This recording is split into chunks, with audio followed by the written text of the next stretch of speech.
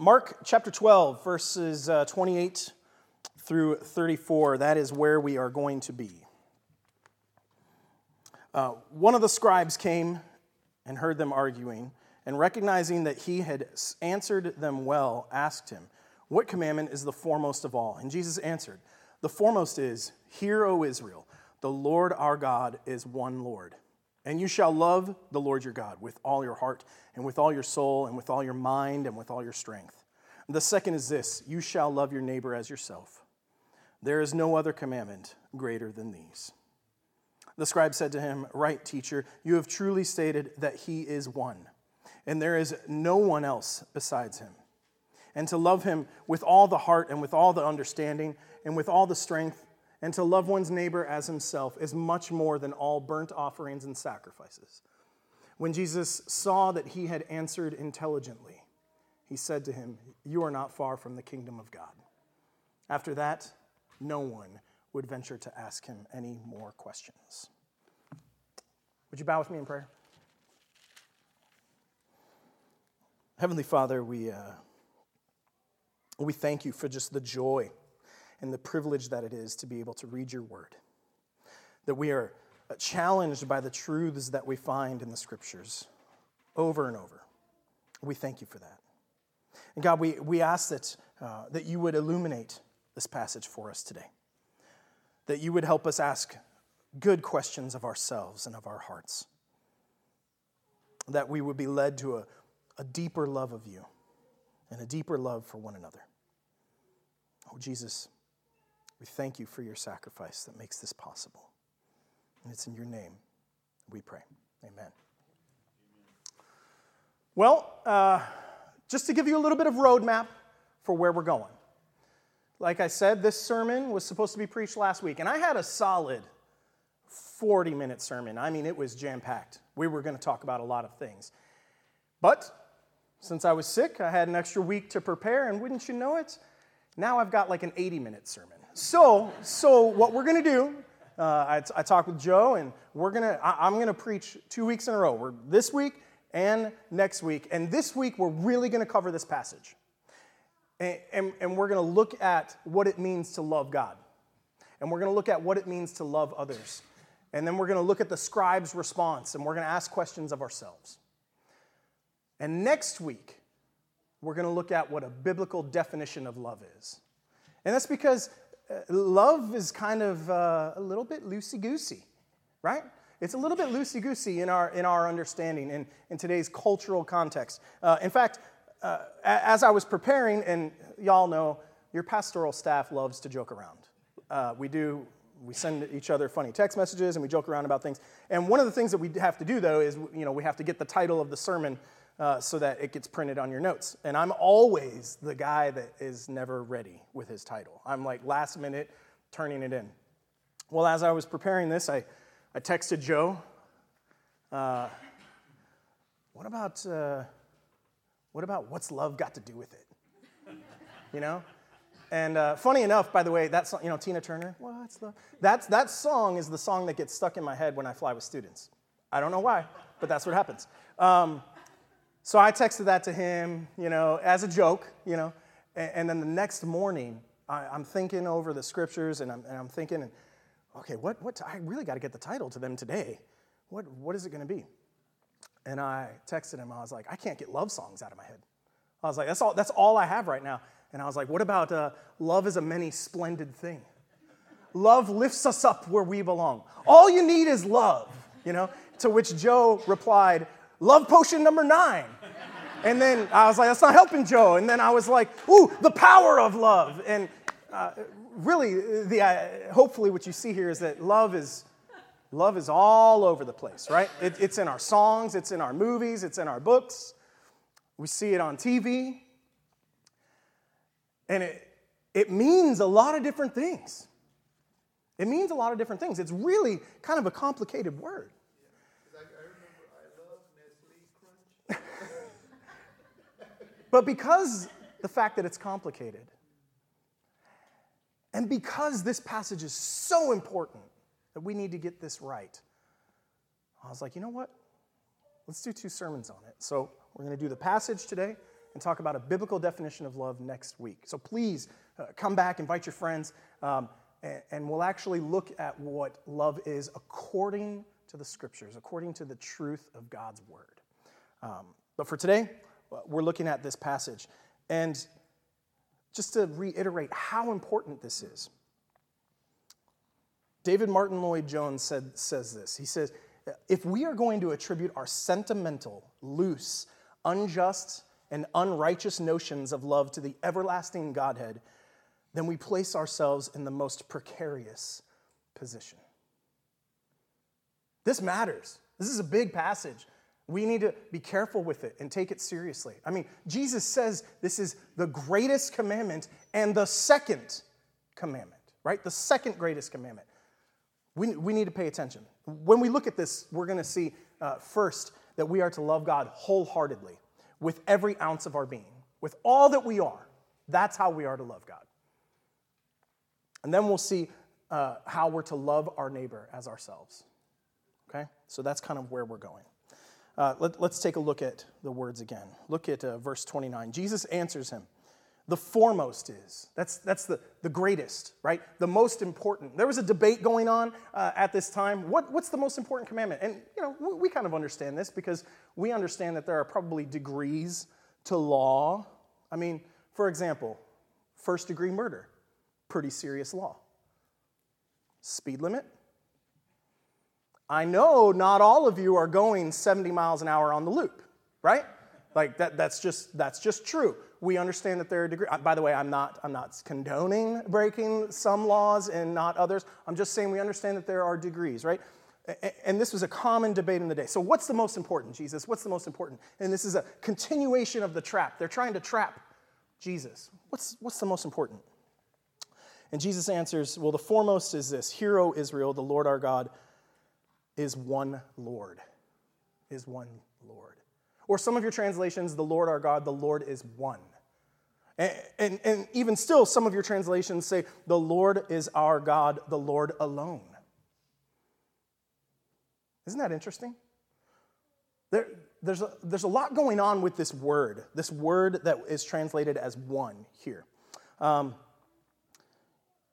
There's this idea that the Lord our God, the Lord alone, it's an affirmation that he was supposed to be the sole object of the Israelites' devotion.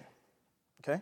And we find support in that in other texts throughout, especially in the context of Deuteronomy chapter 6, which is where this is quoted. And if you want to, you can kind of keep your finger there because we'll be going there in a second to read a little bit more.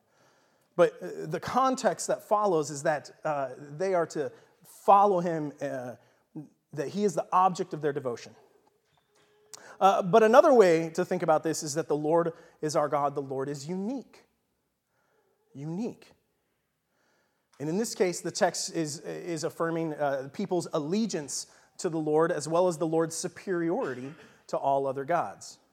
It would also imply that the only one worthy of their worship is this God. We see this supported in Deuteronomy chapter 7 and Deuteronomy chapter 10, this idea that God is unique, God is one of a kind. And in fact, that's the way that Song of Solomon in chapter 6 uses that word when talking about the beloved. The beloved is one of a kind. We understand that words need to be understood within the context, within the way that they're being used, because one is a good translation for this word, but if I was to walk up to my wife and be like, hey, honey, you're one. I'd be like, one what? Right? That doesn't make any sense. One, okay, one. Wait, how many others are there? I mean, but if I walked up to her and said, honey, you are the one. Right? Or if I said, honey, you are one of a kind, right? That gets the whole message across. Turn with me to Deuteronomy chapter 6. Deuteronomy chapter 6. If you're not sure where it is, just sing the books of the Bible like I do. Genesis, Exodus, Leviticus, Numbers, Deuteronomy. Fifth book of the Bible. All right, Deuteronomy chapter 6, verse 4. Hear, O Israel. That word hear is Shema in Hebrew. You'll hear this these verses described as the Shema. This was a creed, essentially, that Jews had to learn. They would recite it twice a day, even from the age of being a child. This is a very important verse in the context of Judaism. Hear, O Israel, the Lord is our God, the Lord is one. You shall love the Lord your God with all your heart and with all your soul and with all your might. These words which I am commanding you today shall be on your heart. You shall teach them diligently to your sons, and shall talk of them when you sit in your house, and when you walk by the way, and when you lie down, and when you rise up. You shall bind them as a sign on your hand, and they shall be as frontals on your forehead. You shall write them on your doorposts of the house. You shall write them on the doorposts of your house and on your gates. That's an important context of what's going on here. That's an important context. And the idea here is that because God is one, because he is unique, because he is one of a kind, he alone is worthy of their love. So much so that they are to love him with all that they are. And we are to love him with all that we are.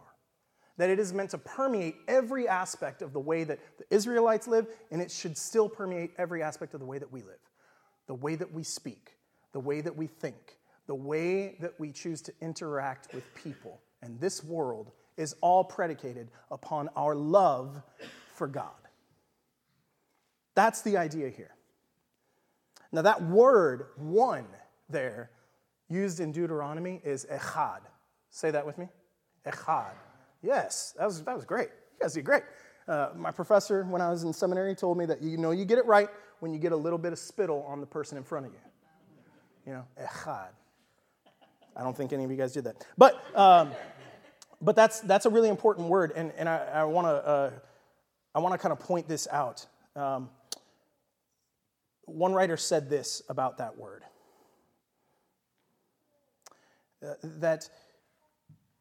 Now I'm lost in my notes. Hang on. The Old Testament is clear that there is one God. And the verse known in Hebrew as the Shema declares that God is one and was foundational in ancient Hebrew culture for creating a monotheistic understanding of God at a time of rampant polytheism. However, the Hebrew word used for one in this passage is echad, which often means to be united or forming a composite oneness. This word is the same word used in Genesis 2:24 when Adam and Eve are made one flesh. Adam and Eve were two persons united into a composite oneness of one flesh. It's also used to imply uniqueness, one of a kindness. This implies unity within the person of the Godhead in Deuteronomy 6:4. The Hebrew word that specifically means only or only one or solitary is yahid, and it's never used in its 13 appearances in the Old Testament to refer to God. I wrote that.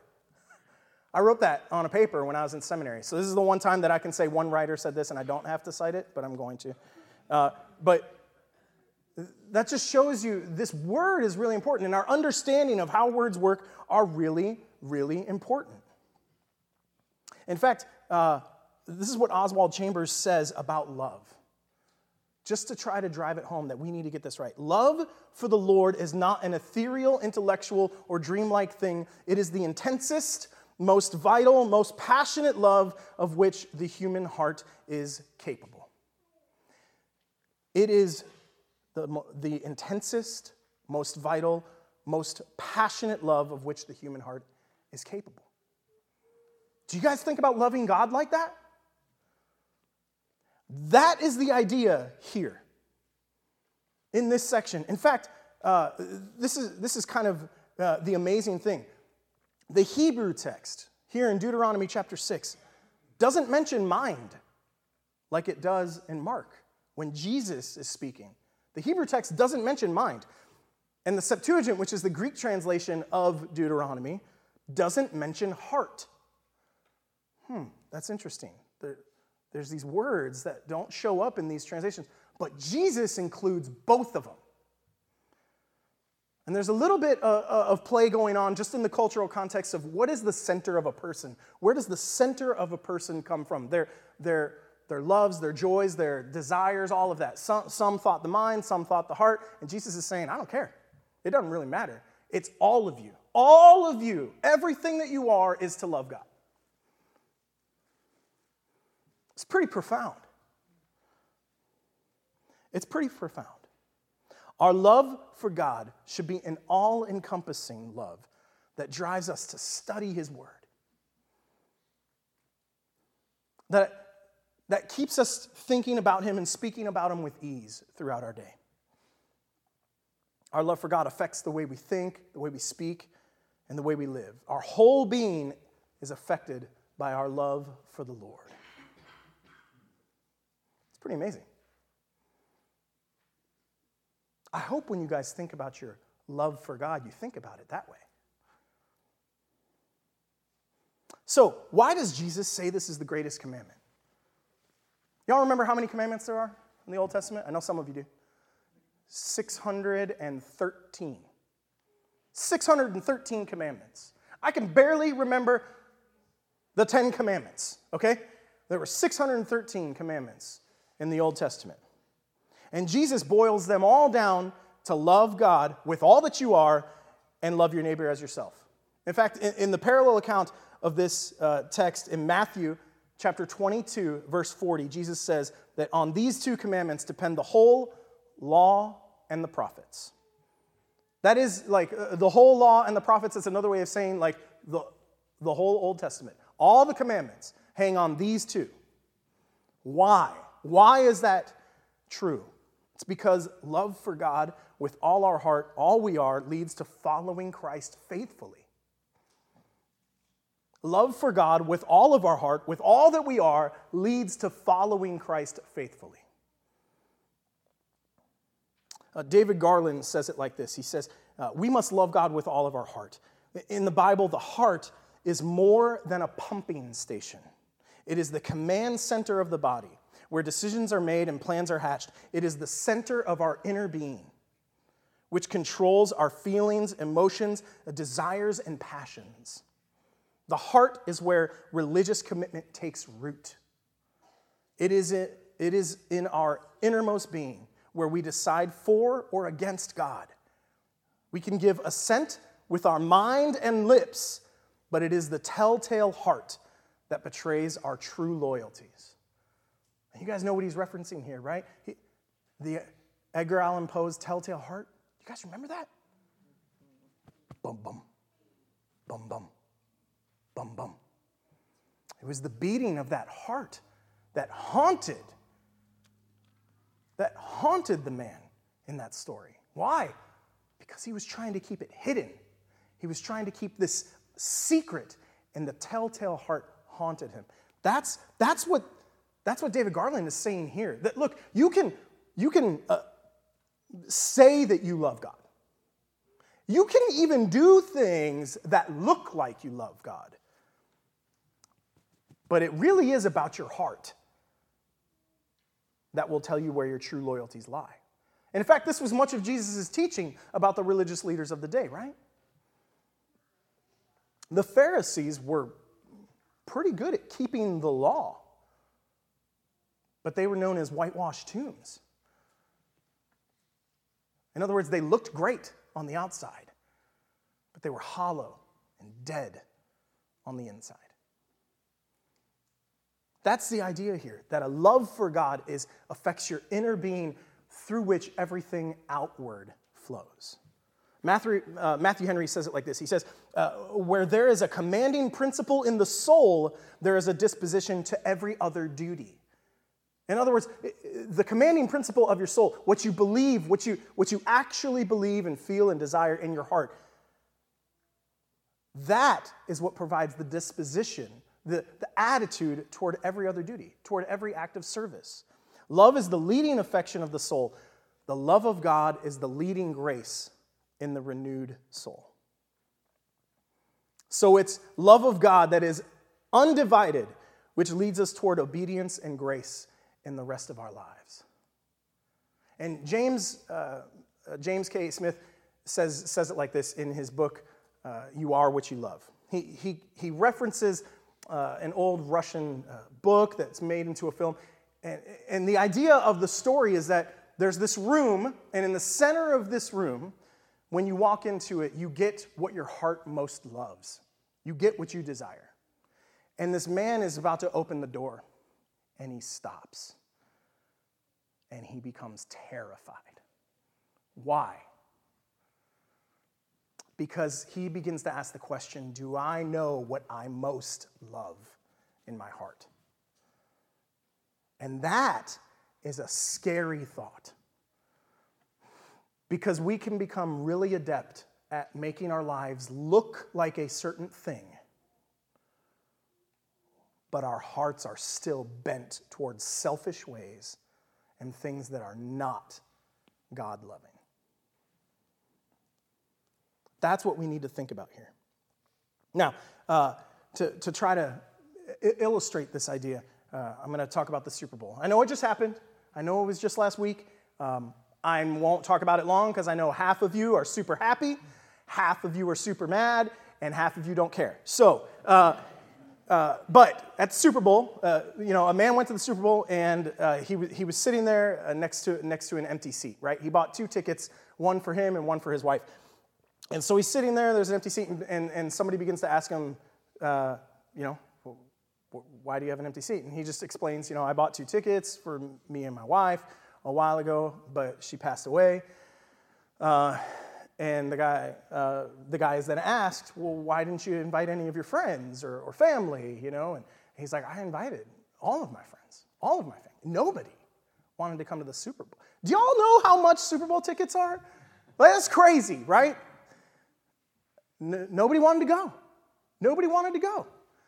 And you could tell that the person was asking was just flabbergasted by this. And then the question's asked, why? Why would none of your friends or family would want to go with you to the Super Bowl? And he said, well, they're all at the funeral. All right, so it's not a true story. It's not a true story. It's a joke. It's a joke, but it's meant to illustrate that that is a divided love. That is a divided love. Do you see what I'm talking about here? Yes, it's a joke. Yes, it's funny. But do you see how we can pretend that Jesus Christ is dead in our lives? When we have a divided love for God, we can pretend like Jesus isn't there, like he doesn't exist. And our brothers and sisters in Christ are at his funeral while we are free to do whatever we want. Do you see what I'm trying to say? That a divided love really is no love at all. We need to have an undivided love. We need to have an undivided love for God. C.S. Lewis says this. He says, our Lord finds our desires not too strong, but too weak.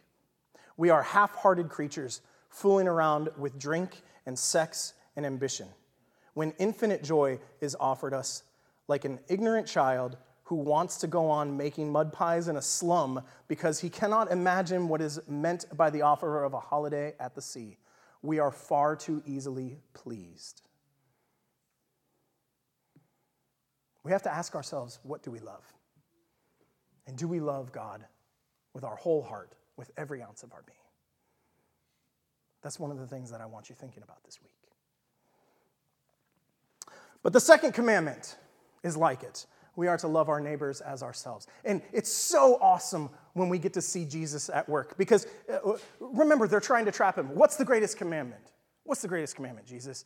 And he says, love God and love others. And I'm not the first person to say this. This idea is kind of a summation of the 10 commandments, right? You have the first 4 commandments are your vertical relationship to God, right? Like, don't have no gods before me, that kind of thing, right?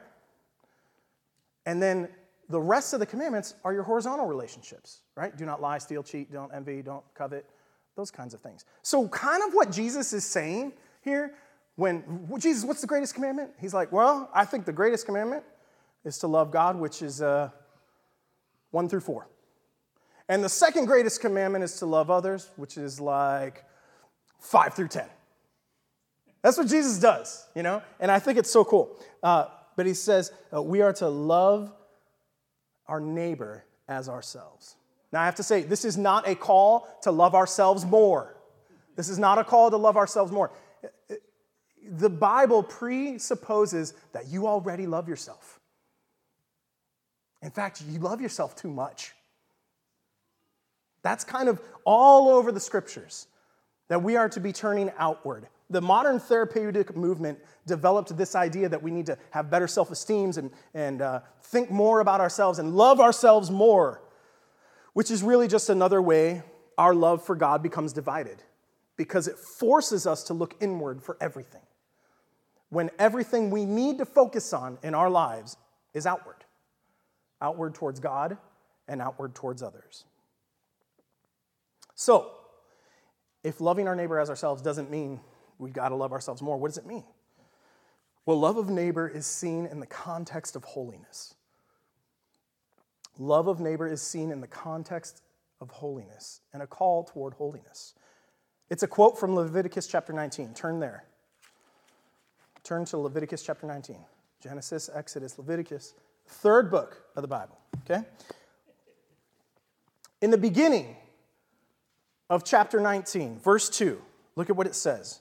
Speak to all the congregation of the sons of Israel and say to them, you shall be holy, for I, the Lord your God, am holy. That's what this chapter is about. It is about the call toward holiness for the people of Israel and the people that follow God. The call toward holiness, okay? And then through verse 8 is kind of the vertical relationship about how people relate to God, okay? And then in 9, it starts to transition towards this horizontal relationship. And I'm just going to summarize it for you. It starts to talk about caring for others, things that you can do to care for others, to care for the needy, things that you should do to respect others, that we don't show disrespect, that when we're involved in the justice system, that we don't allow injustice to happen among people. It talks about not being partial. Verse 15, you shall not be partial to the poor nor defer to the great, but you are to judge your neighbor fairly. In other words, you don't give deference to someone who's rich, but you also don't give deference to someone who is poor. There's an evenness there. You don't hear that a lot, but that is the context of loving your neighbor. Because when you begin to show partiality, you've immediately now not loved your neighbor that you are not showing partiality to. Do you understand? That's the heart of what's going on here. And then if we jump to verse 17, you shall not hate your fellow countrymen in your heart. You may surely reprove your neighbor, but shall not incur sin because of him. What is that talking about? Remember, it's under the context of a call toward holiness. It's under the context of a call toward holiness. If you see your neighbor involved in sin, you are actually supposed to reprove them, rebuke them, call them away from that sin. That's love. That's love. Look at this. You shall not take vengeance, nor bear any grudge against the sons of your people, but you shall love your neighbor as yourself. I am the Lord. And that statement, I am the Lord, is punctuated all throughout. In other words, it is because of who God is that these things exist, that these rules exist. Now, I'm not calling you to start living according to Old Testament law, but I want you to see the heart of what is behind the idea of loving your neighbor. Because right now there's this idea that love is just sunshine and rainbows and princesses and fairies and stuff like that, right? But there's substance to that word. It can't only mean good feelings. You have to go to the context of what is being discussed. And it's not loving to just accept someone living in sin. If you actually care about them, you want what's best for them, and what's best for them is to live according to what God says, because God knows what's best. Do you see how that kind of lines up? Now, you're not supposed to sin against your neighbor, but there's this idea that if you just accept it and allow it, that you're actually being kind of complicit in their sin. Proverbs 3:12 says this, "For whom the Lord loves, he reproves, even as a father corrects the son in whom he delights." God reproves those he loves. So it is not unloving to try to correct someone back to living according to the truth. Copy? It's so important. Y'all know I have 4 kids. It would be wrong for me to see one of my children doing something that is not good for them and just be like, I'm going to let it happen. Because I love them, so I have to accept them and agree with whatever they want to do. No. Eat your broccoli. All right, that's not righteous or unrighteous, But you see what I'm saying? Correction is a part of love. It is connected there.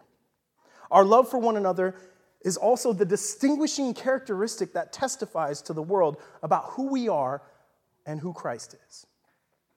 In John chapter 13, verse 35, Jesus says this, "By this all men will know that you are my disciples, if you have love for one another."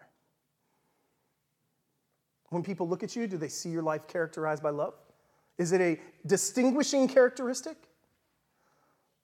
1 John 4:7 says this, "Beloved, let us love one another, for love is from God.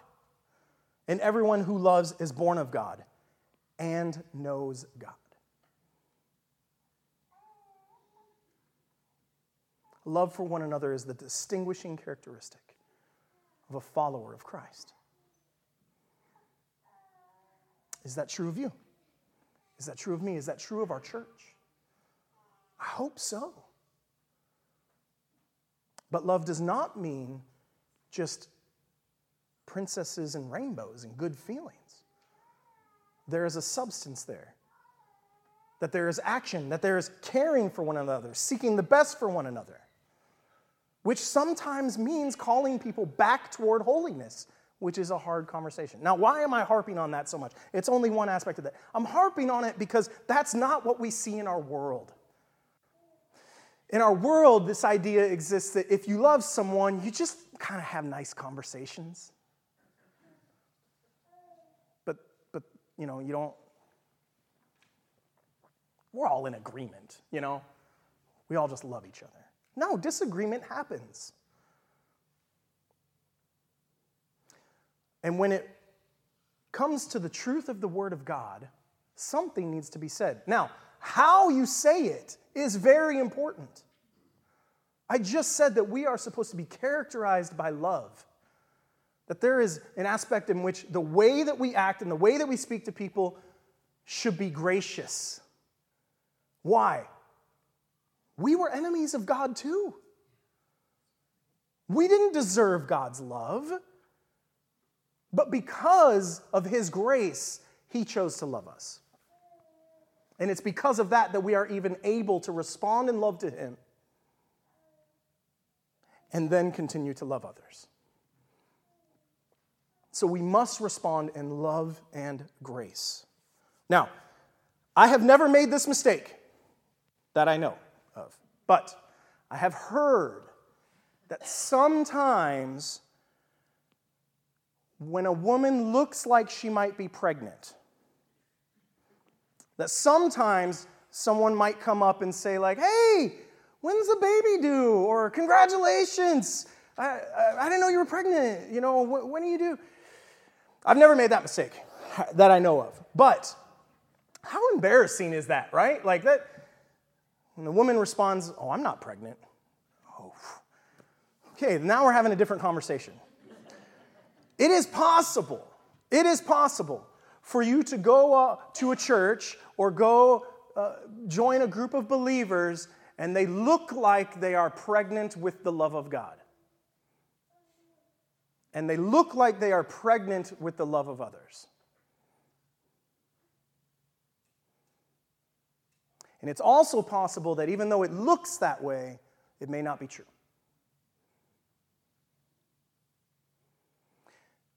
Because outward action is only a part of this. And it really all comes back to the heart. It always comes back to the heart. That is why Jesus says this is the greatest commandment, to love God. And the second is like it, to love your neighbor as yourself.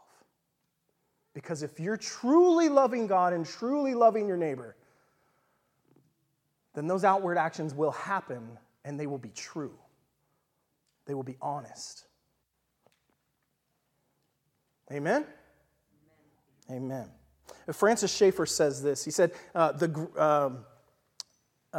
love is the final apologetic. And for those of you who don't know what that is, or who Francis Schaeffer is, he was a really well-known Christian apologist. And when I say apologist or apologetics, defense of the faith, the idea of defending the Christian faith, the reason for why we believe. He said that love is the final apologetic. It is the defense for which there is no defense. In other words, when you come into contact with someone, or when someone comes into our church, and they see real love for God and real love for them at play, that's it. There's no other defense that's needed for faith in Jesus Christ.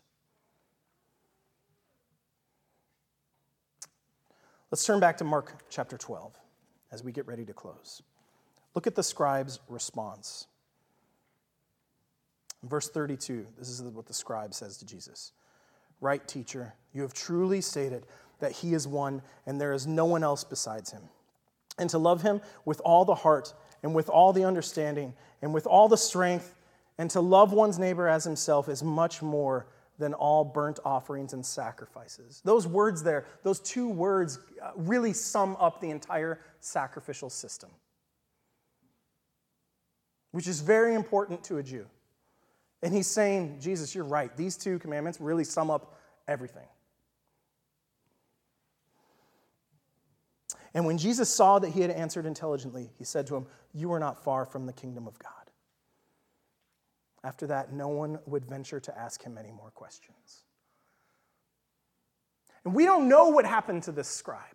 We know he wasn't far from the kingdom of God. He understands that it really is a matter of the heart. That it really is a matter of the heart. But we don't know if he entered the kingdom of God through faith in Jesus Christ. Maybe he did. Maybe he said, I want to follow you. I believe. I hope that's true of you here today. If any of you have not entered the kingdom of God by placing your faith in Jesus Christ, this is the moment. You cannot love God and love others without first understanding that God loves you and sent his Son to die on your behalf so that you may have newness of life, even life everlasting.